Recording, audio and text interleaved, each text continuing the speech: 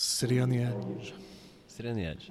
City on the edge. City on the edge. City on the edge. City on the edge. City on the edge. Yes, welcome back to the City on the Edge podcast, the podcast where we tell Albuquerque and New Mexico stories. I'm Ty Bannerman, I'm Mike Smith. and joining us today is... Hi, I'm Regis Locker. That's Regis. Regis was on the show a long time ago. Super fans of the podcast might remember our Track of the Moon Beast episode where we discussed the horrible movie Track of the Moon Beast, and Regis actually joined us for that one. Yeah, that's right. And we talked about how viciously bad it is. On Yes. so many levels. Right. So, I have a soft spot for it. I've got a soft spot for it, but it's not a good movie. Uh-huh.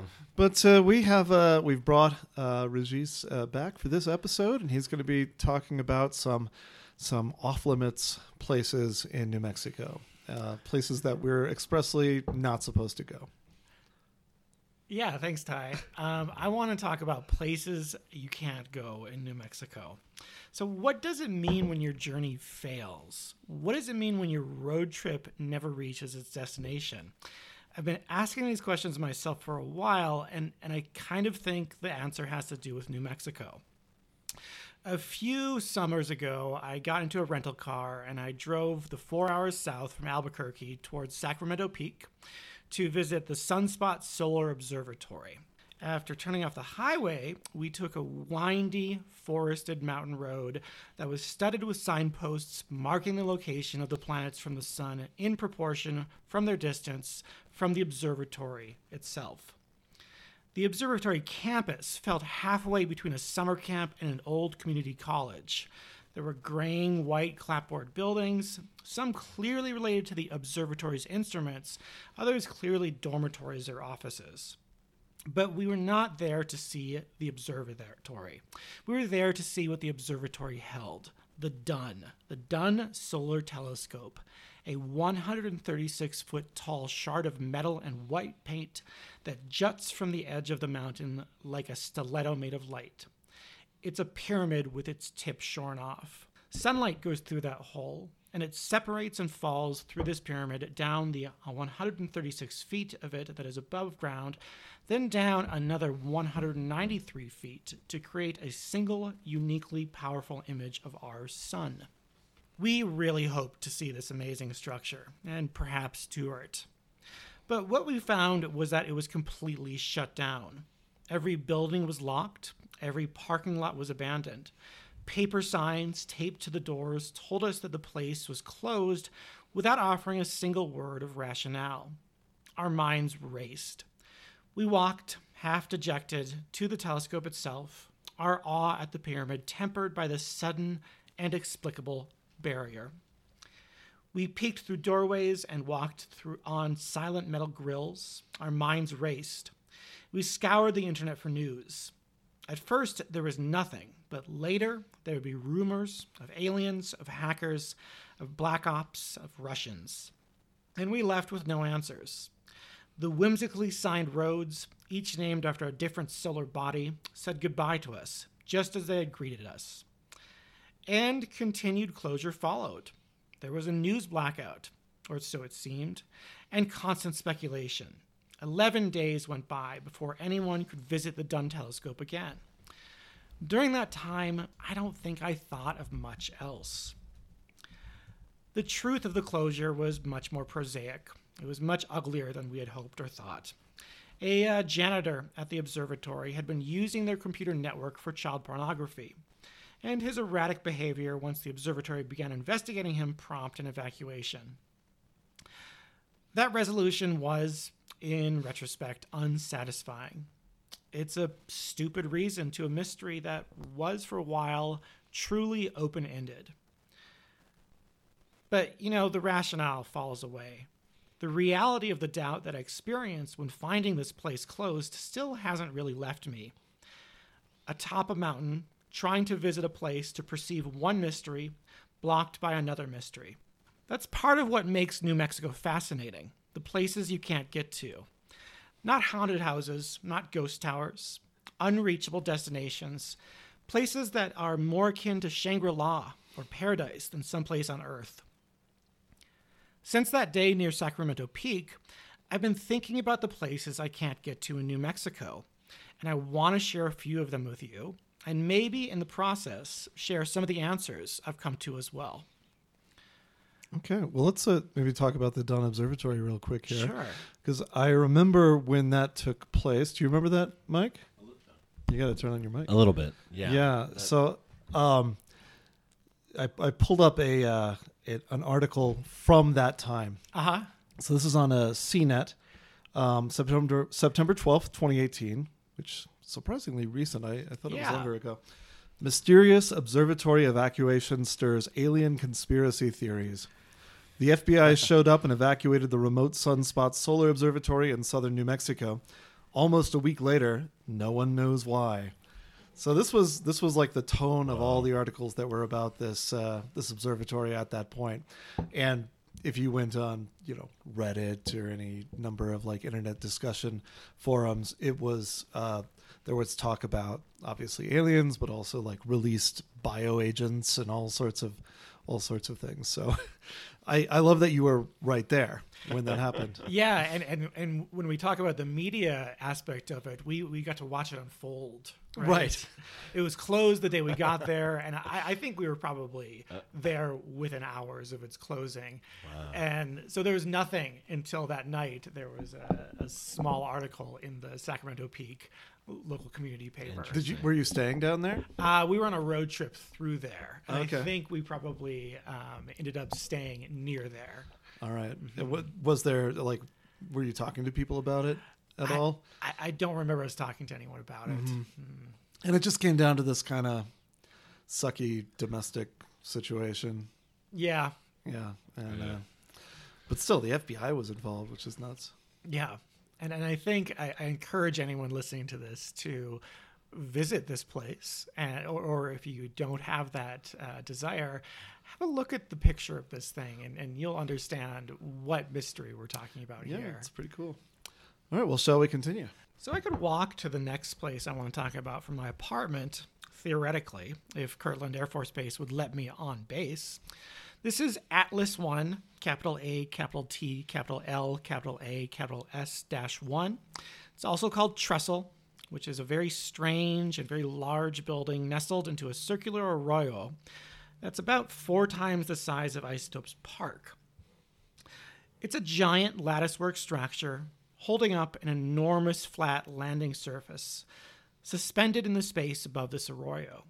It is, as its nickname implies, a trestle for holding things.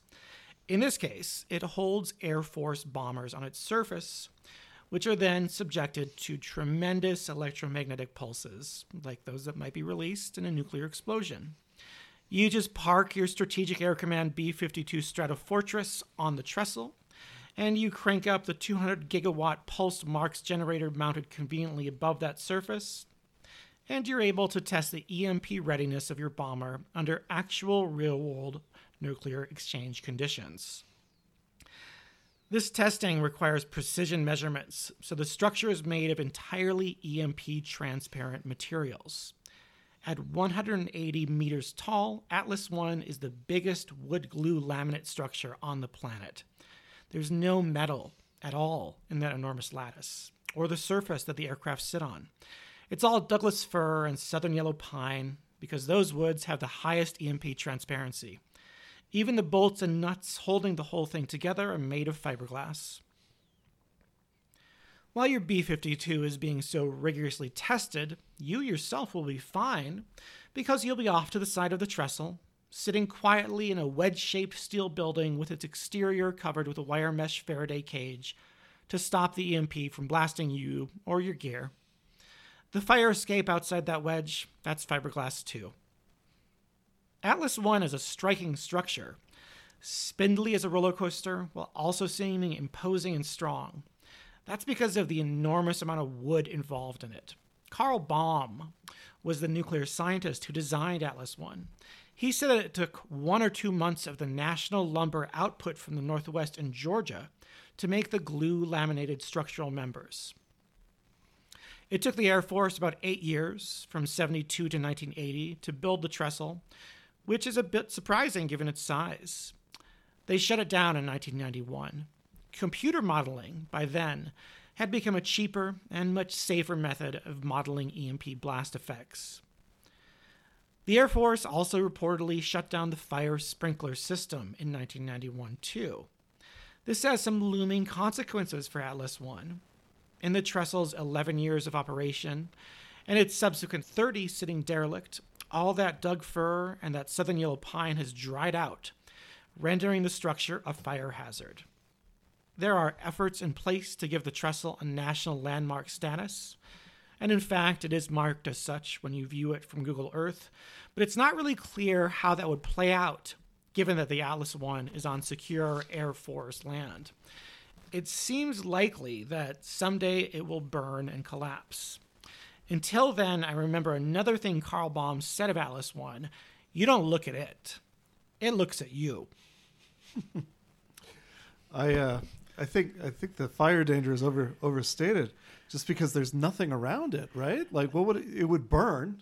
It certainly would burn. But it's not like there's a bunch of buildings too close to it. Yeah, that's right. That's right. And it's nestled into kind of an arroyo, but it's a fuel source. Let's put it that way. Yeah. And were it to light up, I think that it would probably burn uncontrollably and very seriously for a while. Is my impression. Very dramatic. Yeah. I've seen it from a commercial airplane before. It's big. It's like really noticeable. It's very, very noticeable. And this is something, again, you can see on Google Earth. And, right. It's kind of a fun thing to look at. If you're looking out the window as you fly over Albuquerque and you look at the kind of southeastern portion of the city, there will be a thing there. Then you say to yourself, what is that thing? And that's Atlas I.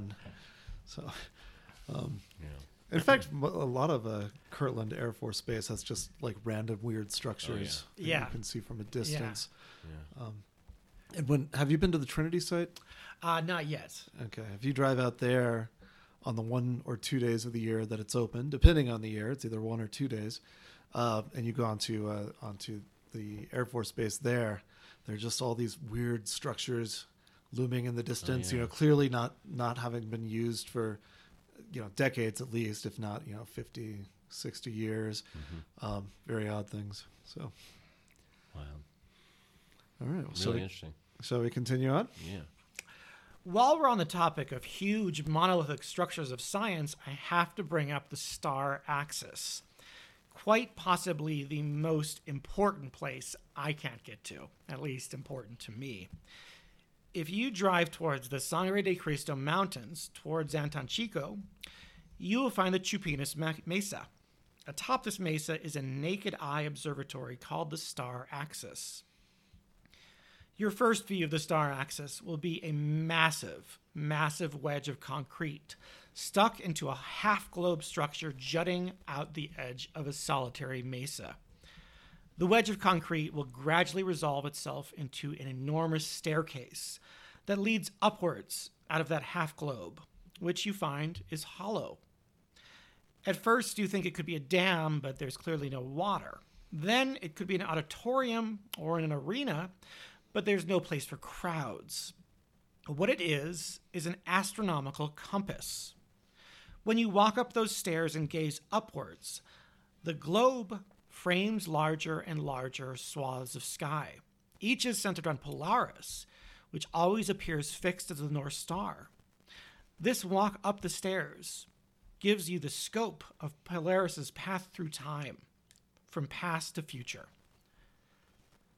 Star Axis was built by a man named Charles Ross in the 1960s. Ross was part of the same land art movement that brought us two other places you can, in fact, get to. That's the Lightning Field and the Dwan Light Gallery in Las Vegas. Star Axis is still in development, with Ross in something that he calls finishing mode. The building itself is complete, but there are no safety rails, and the high falls and the pitch blackness of the Star Axis make it perilous. And you can't get to the Star Axis. It's on private land. The sort of private land you enter at the risk of being shot at. I sent an email to the Star Axis folks a year ago to request a tour, but I didn't hear back. Lightning Field is something that we've mentioned before. I've So seen that that was the before. same artist, or just the same? No, movement? this is the same movement. This is an era Okay. that brought a lot of people who Land were art. really interested in land and light and lightning and the sky and finding ways to frame those things and organize those things in beautiful ways. And how upsetting to be denied access because of safety railings. It really was upsetting. This was the first of the places I couldn't get to that I was turned away from. Bad idea to continue any further. Yeah. And then turning around. Private mode. It's never advancing. It hasn't finished yet, and theoretically you can if you will offer tours, but I don't think that they're prepared to do that yet. And this, okay, so the Dewan Light Sanctuary is by the same artist, right? Charles Ross? Is that correct? It features Charles Ross's prism work, I Okay. guess. So maybe not the whole thing. Okay, so that's in Las Vegas, New Mexico, and you can go there. And did you say that you've been there, Regis? That's right. I've been into the Dewan Light Sanctuary. What's that like? It's Bright? I suppose it's a semi-religious spiritual space. It's kind of a large, asymmetrical, open room with a bit of organic architecture. And then I'm also reminded of that guy who digs caves up in northern New Mexico, which I don't think any of those are open to the public. Like, you can't just walk in. I have tried to get there. You I've been have? turned away. How'd that go? We could not find them. You couldn't find them? Okay. Well, I know at least one of them's like a bed and breakfast. Like, you can spend way too much money to go, like, stay in one. But And there are concerts that happen in them once in a while. I was Yeah. invited to a 3-string Bail concert a long time ago, an Americana concert there, and I just couldn't make it. But yeah. it's so cool. Some guy that's just randomly carved out caverns in Yep. volcanic tuft or something. Yeah, there was a great, like a documentary about him Oh, fairly recently. Huh. All right. What do you got for us next? So far, I've mentioned 3 monoliths. They're big, imposing buildings that you can see from miles around. The next place I can't get to isn't as visibly imposing. This is Trementina Base. It's actually kind of hard to see from the ground, but you are meant to be able to see it from space. This is the Church of Scientology's library vault, housing Scientology founder L. Ron Hubbard's writings on several million stainless steel discs and several 100,000 full nickel records. Managed by the Church of Scientology's Center for Spiritual Technology, this massive archive is meant to last a very, very long time and to be accessed by spaceborne individuals seeking Hubbard's words far in the future. So the archive itself is marked with several gigantic ground etchings visible from space, somewhat like the Nazca lines in Peru. Despite these orbital advertisements, the Church of Scientology has been extremely protective of releasing knowledge of Trementina Base here on Earth. When news broke of a land transfer in the 1990s, the church got fairly litigious in suppressing information about the site. What we know about Trementina Base is that there was an initial purchase in 1986, that the base includes dwellings, a network of tunnels, and has a private airstrip. Or at least it did. The Church of Scientology exchanged part of its parcel with the U.S. government in exchange with land not far away in 1992. It's not really clear what parts of the original base have been transferred to the new site and what parts remain. But those enormous symbols remain visible on Google Earth, just north of a zigzagged road going from the base site to its airport. The shapes include a rather nice set of overlapping circles embedded with diamonds. This is the Church of Scientology's logo, and it beckons in Scientologists after their return home. Presumably, for me, as a non-Scientologist, this is going to remain a place I can't get to. Yeah. So to me, you know, obviously there's the mystery of what's going on with the Scientologists, but what about that land swap? From what I understand, they had already started building a bunker, Yeah, and then they swapped it out. it's really strange. I'd really like to know what the rationale behind that, who pushed that, why that happened, because it seems like the two parcels, from what I could find, are virtually functionally identical. They're next to each other. There's no size difference. As far as I could see, it's not real clear to me. I wonder, was the U.S. government like, hey, maybe we can get a already built like underground base here, Right. which we can use for our Right. genetic experiments on cat rabbits or whatever. Right. Yeah, I wrote a Daily Lobo piece on this a long time ago, and I got more hate mail from Scientologists than I've ever gotten on any piece I've ever written. Like I was kind of mean in it. Yeah, I was too. gonna say, Mike. I don't think you were just like super But respectful of the Scientologist because religion. it's so ridiculous. So the symbol, Alpha, what's his name? L. Ron L. Ron Hubbard. Hubbard. He claimed that these were like divinely revealed alien symbols and all that, but it's like they're so obviously based on the Lucky Strikes logo, which was his brand of cigarettes that he smoked all the time. And I mean, solar powered record players to play all this stuff. If humanity is represented by that moron, Right. like after we, like, I'm going to be really sad. Like, this is the only thing that survives. Right. But that's a strange area, that whole area. Man, just like anywhere in northern New Mexico that you have to go down several dirt roads to get to, you're going to find something very strange. Yeah. That's That's why. for sure. And there, they probably would, I would think you'd be taking your life in your own hands if you tried to get too close to that one. Probably, yeah. Yeah, your life, your legal standing, your ability to live without And your hate future mail. reincarnations for the next million years, probably. Something like that. Yeah. It's definitely at play here. Okay, Wow. so next one. Keep going. That's great. In all honesty, I don't really want to go to Trementina Base. It sounds claustrophobic, it sounds scary, and it sounds litigious. Another scary place that might get me subject to litigation is Site Able, which you might know as existing in the foothills in the Manzano Mountains, just east of Sandia Base. They stored part of the American atomic stockpile there for 40 years. That portion has since been moved to a more modern underground complex at Kirtland Air Force Base.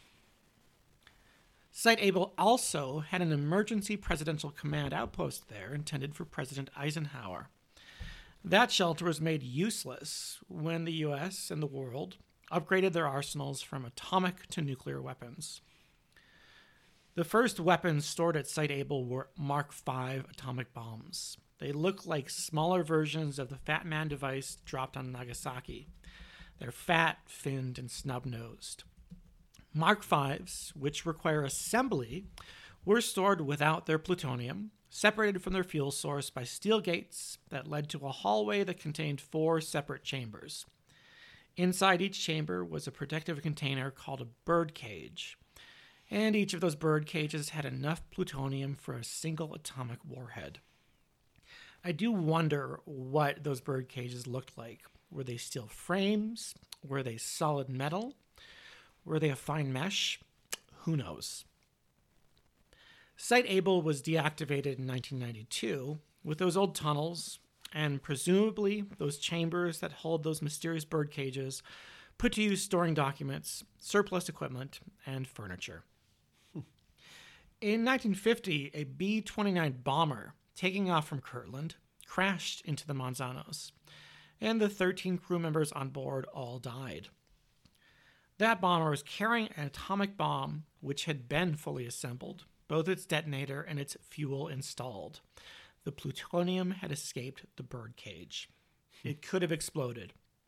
It didn't. That's life. Site Able is, for me, is less a thwarted destination than the disused room of a house I don't live in anymore. It's less a place I want to go than a place I can't go, and where no one should. My grandfather used to point that out from the plane. I remember because he worked on Mark Vs. So presumably he had been there at different points.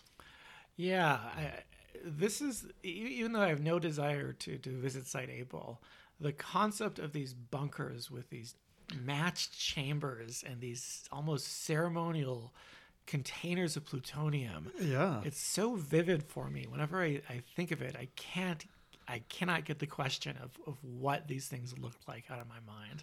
Now, is this the Four Hills site that, That you is, yeah, mentioned we, before? yeah, okay. we did an episode on the Four Hills. Yeah. Yeah, So there's that. that Siteable was kind of a part of, but And I feel like I've that- seen it in films. Maybe Huh. has it been used as a film location? I as don't far know. as I guys think know? it's very possible, certainly. Yeah, like I know in the first Avengers movie, a lot of that was filmed in New Mexico. Oh, really? And there was some Sure. underground stuff. And I thought, I wonder Oh. if that's the Four Hills oh, that would be amazing. How interesting. place. But Yeah. Wow. Yeah, I just hate that. Like, you can't go hiking there. I tried to hike to Harris Canyon's whole length once, and suddenly you're just like, nope, you can't. Like, can't go there It's way Yeah, off limits. it's all quite blocked off. Yeah, Right. but I'd like to, I'm curious about it. There used to be like a news clip on YouTube from like an old local news tour of it, and it's disappeared. It's completely gone now. But Huh. I remember like 15 years ago seeing that. Okay. So, All right. awesome. Well, I'm glad you included that. carry on. So, what about in Albuquerque proper? On the University of New Mexico's main campus, right near the intersection of University and Martin Luther King Jr., is the Estufa. It's right next to the Hibben Archaeology Building, and you'll know it because it looks curiously like a traditional kiva. Supposedly, no woman has ever seen its interior, and no non-fraternity man has either. For you see, the Estufa is kept by Pi Beta Kappa, a fraternity who have yet to open it to outsiders. A plaque on the building indicates a build date of 1906, but researchers knowledgeable in this sort of thing insist it was built in 1908. A lot of the look of the early UNM campus can be attributed to University President William Tite, who established new buildings in the Pueblo style, and he also pushed for the Greek system to be adopted by UNM. Pi Beta Kappa, or its precursor at least, was called Delightfully Alpha Alpha Alpha in 1908. It was one of the first Greek societies Tite introduced on campus. It might surprise you to learn that the Estufa is actually one of only 2 buildings on campus made of adobe. The other one is the Naval Science Building that was designed by John Gamim. In 1908, the university paper, UNM Weekly, reported that the house consists of one large elliptical room with no windows. The entrance is a large exterior staircase, which ascends to the roof, from which, through a trapdoor, steps lead down into the interior. Inside is a large fireplace of true Indian design, while the rafters and timbers above add to the effect. The whole is coated with cement and makes an admirable imitation of the real Estufa. The Estufa has been the subject of pranks and vandalism, especially from Sigma Chi, who are the traditional rivals of Pi Kappa Alpha. In 1947, the Estufa was set on fire no less than 4 times. In 1958, a gas explosion damaged the Estufa, injuring 5. Some real training in war for these people. I didn't realize that about the naval building. That's the Where is that even? is that the one on the northern end of Central Campus I don't know where the Naval Science Building by is. the big parking structure? I think it's got big anchors outside of it. That's my guess for where That is. could be it. That's certainly a Navy Right. building. And then there are all kinds of rumors about the Estufa having a bunch of stolen artifacts, which would be very in keeping with the milieu that they're going for. Sure. I was driving by it one day and the door was wide open, and I was like, "Kids, we have to stop!" I had all my kids in the car, and they're like, "No, we're gonna be late for the party," and we had to pass it. And I've never had such an opportunity ever again. I'm still kind of resentful of them. Yeah, so at some point they installed a door, right? Now that's probably a fire safety thing. I would think is that they have to have some kind of fire escape door now, Right, But right. on the side of it, there is actually a door that Okay. you don't have to go in through the roof anymore. And it supposedly connects to the steam tunnels, which are another Secret site, yeah, area around there. Huh. Man, Interesting. mysteries. yeah. That's cool. That's a good one. So back to Albuquerque. The Frontier Restaurant is the epicenter of everything that matters to me. And you can walk from the Frontier to this next place, which is architect Bart Prince's residence and studio on Monte Vista Boulevard. You've probably driven past it. It feels like a World's Fair structure transported to Albuquerque.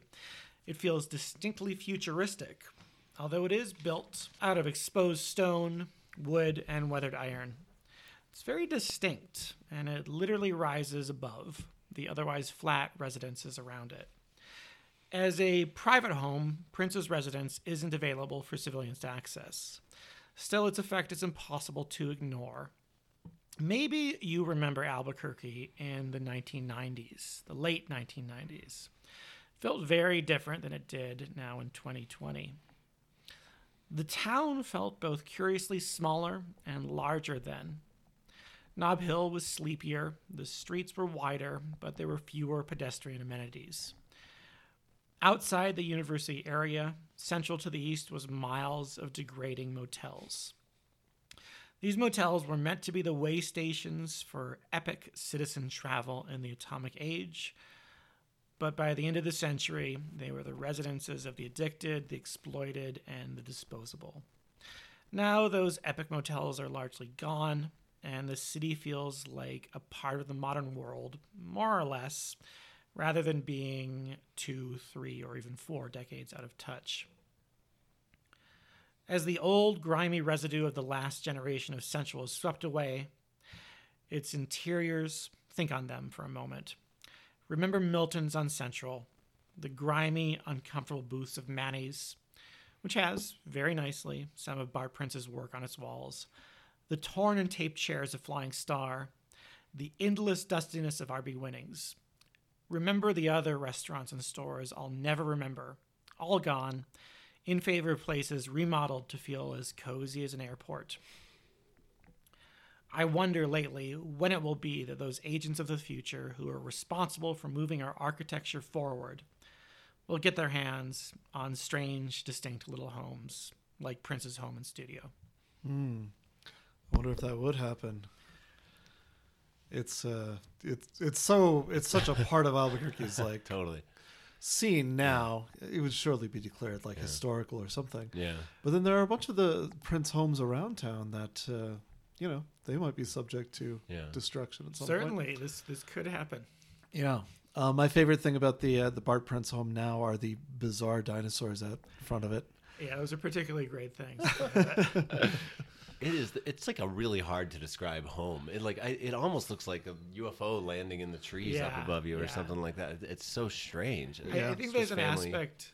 I think there's an aspect to it where it feels, and I believe this is intentional, very unfinished, which contributes to the fact that it's hard to describe. Interesting. Right. And I love just driving through residential neighborhoods near the kind of the center of Albuquerque. Like you will just kind of randomly stumble upon another Bart Prince design, sure, or part of one. Like it'll be like a traditional like kind of 1950s style adobe suburb house, and then it'll just have like this weird tin structure sticking out of it diagonally with concrete pylons or something. Yeah, so they have this glorious like tumor-like quality to them. I love. So strange. And I like what you're saying about the past places being off limits now.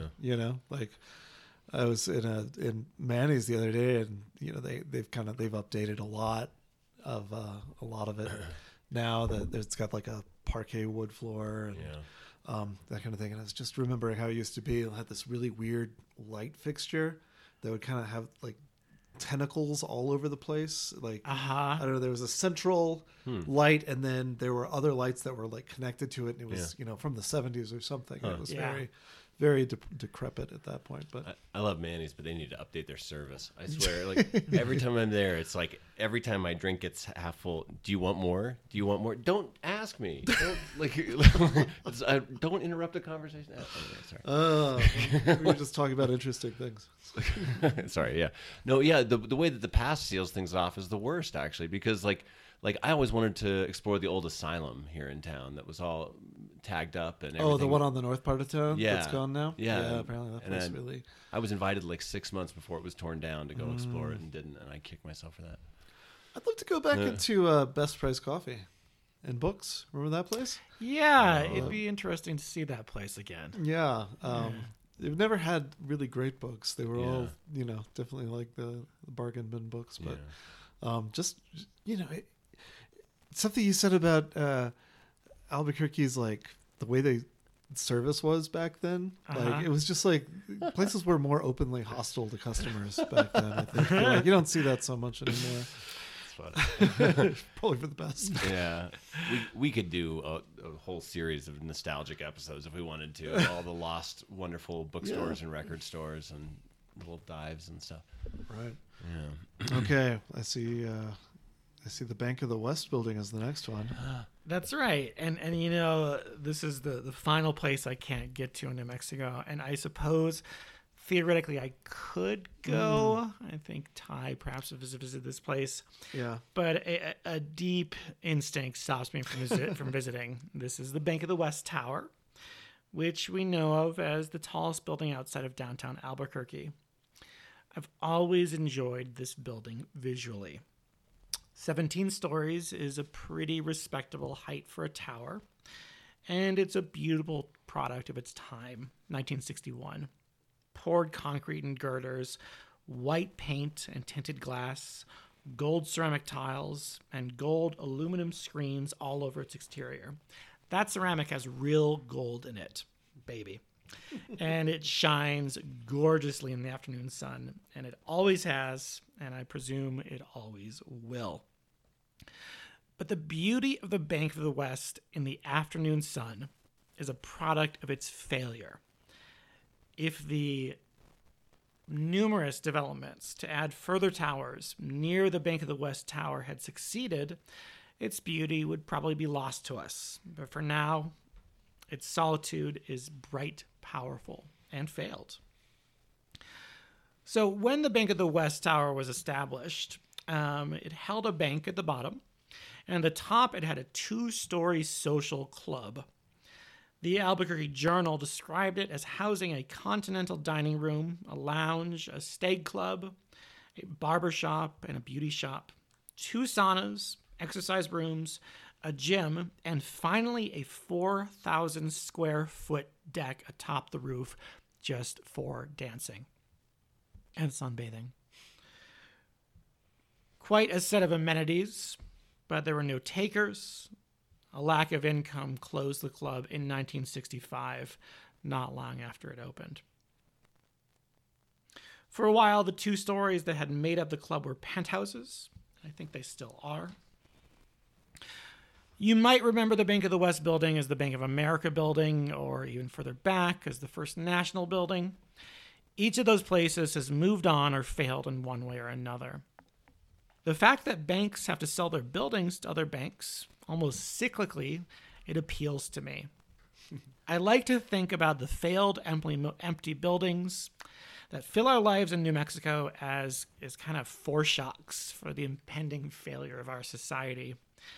And when I see that golden tower shine in the evening with the name of a brand new bank on it, I have everything I want in a life. A beautiful, shiny failure. So what have I learned from these places you can't get to? I'm not sure. But I've learned that I don't think I can bring myself to ever enter the Bank of the West Tower. I've tried before, and for one reason or another, I've always been unable to. I think there's an Albuquerque in my head, and it tells me not to go. I've learned to respect this sort of primal avoidance neurosis because I think it's been taught to me by Albuquerque.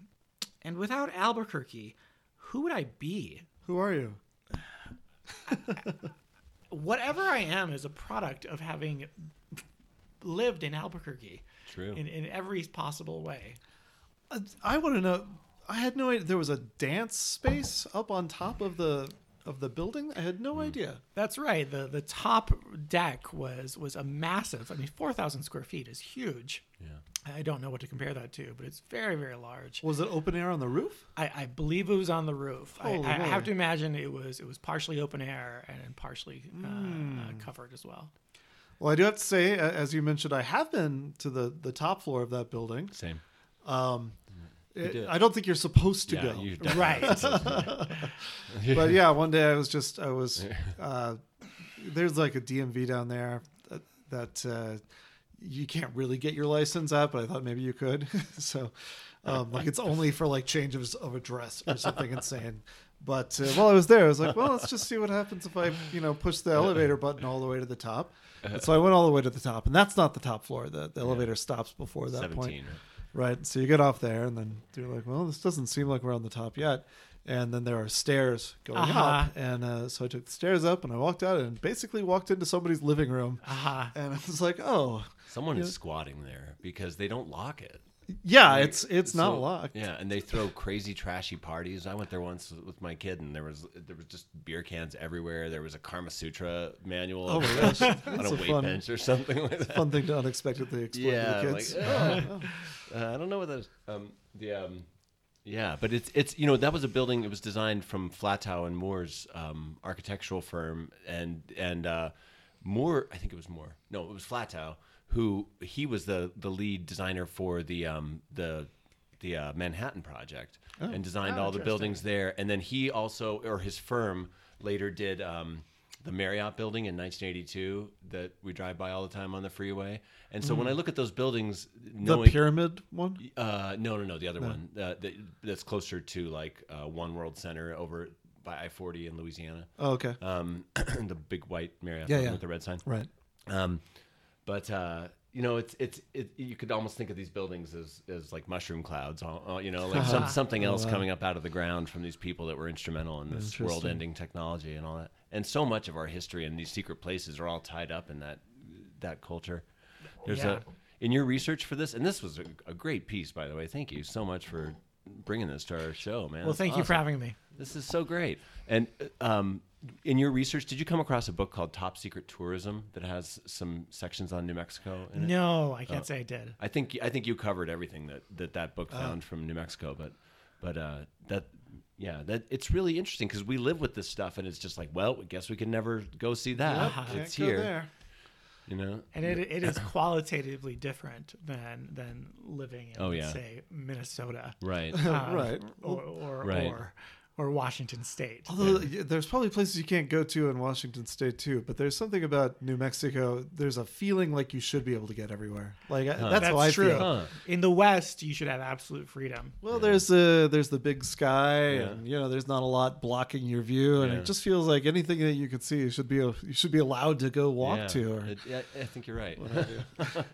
So what's your what would be your choice for some place to go, Mike, that you are not allowed to go to? I want to go in the Glorietta Beer Factory. I've wanted to go in there forever, just because it's such a beautiful red brick building, and it still has its paint on it from 100 years ago, and I think it's owned by the Maloof family, right? It is. I think there's talk of restoring it and turning it into a restaurant or something like that right now. So maybe you'll get your chance. Yeah, I guess so. Yeah, careful what you wish for. Right. No kidding. And so out of those places, which is the one that you would go to, Regis? The one that I would choose to go to. Choose one of those you get to go to. It would definitely be Star Atlas. Huh. Or Star Axis. Excuse me. I'm confusing Star Axis and Atlas 1. Yeah. Yeah. Star Axis, it's really a gorgeous structure, and it really has a quality to it that's difficult to explain. Yeah. It feels, when you see it, it looks ceremonial, it looks religious, it looks like a special building. Mm-hmm. And I think it would be truly special to look at the sky through it. Very cool. Good choice. I feel like some of these places, some of the places you can't go to, it's sort of oddly comforting to not be able to go to them. Yeah, Trementina Bays. Well, there's that. But I was thinking one that I don't hold in a sort of contempt, but like a Pueblo Kiva, like a real ceremonial Kiva. I'm really glad those exist, and I'm okay with not going there. But there's something about like having these parts of New Mexico that I can't experience in a way. It gives it a certain depth, maybe. Absolutely, I agree. There's something very powerful about having places that are secret, for reasons that are not terrifying. Right? Yeah, it doesn't have to do with anything that can kill you. Hopefully.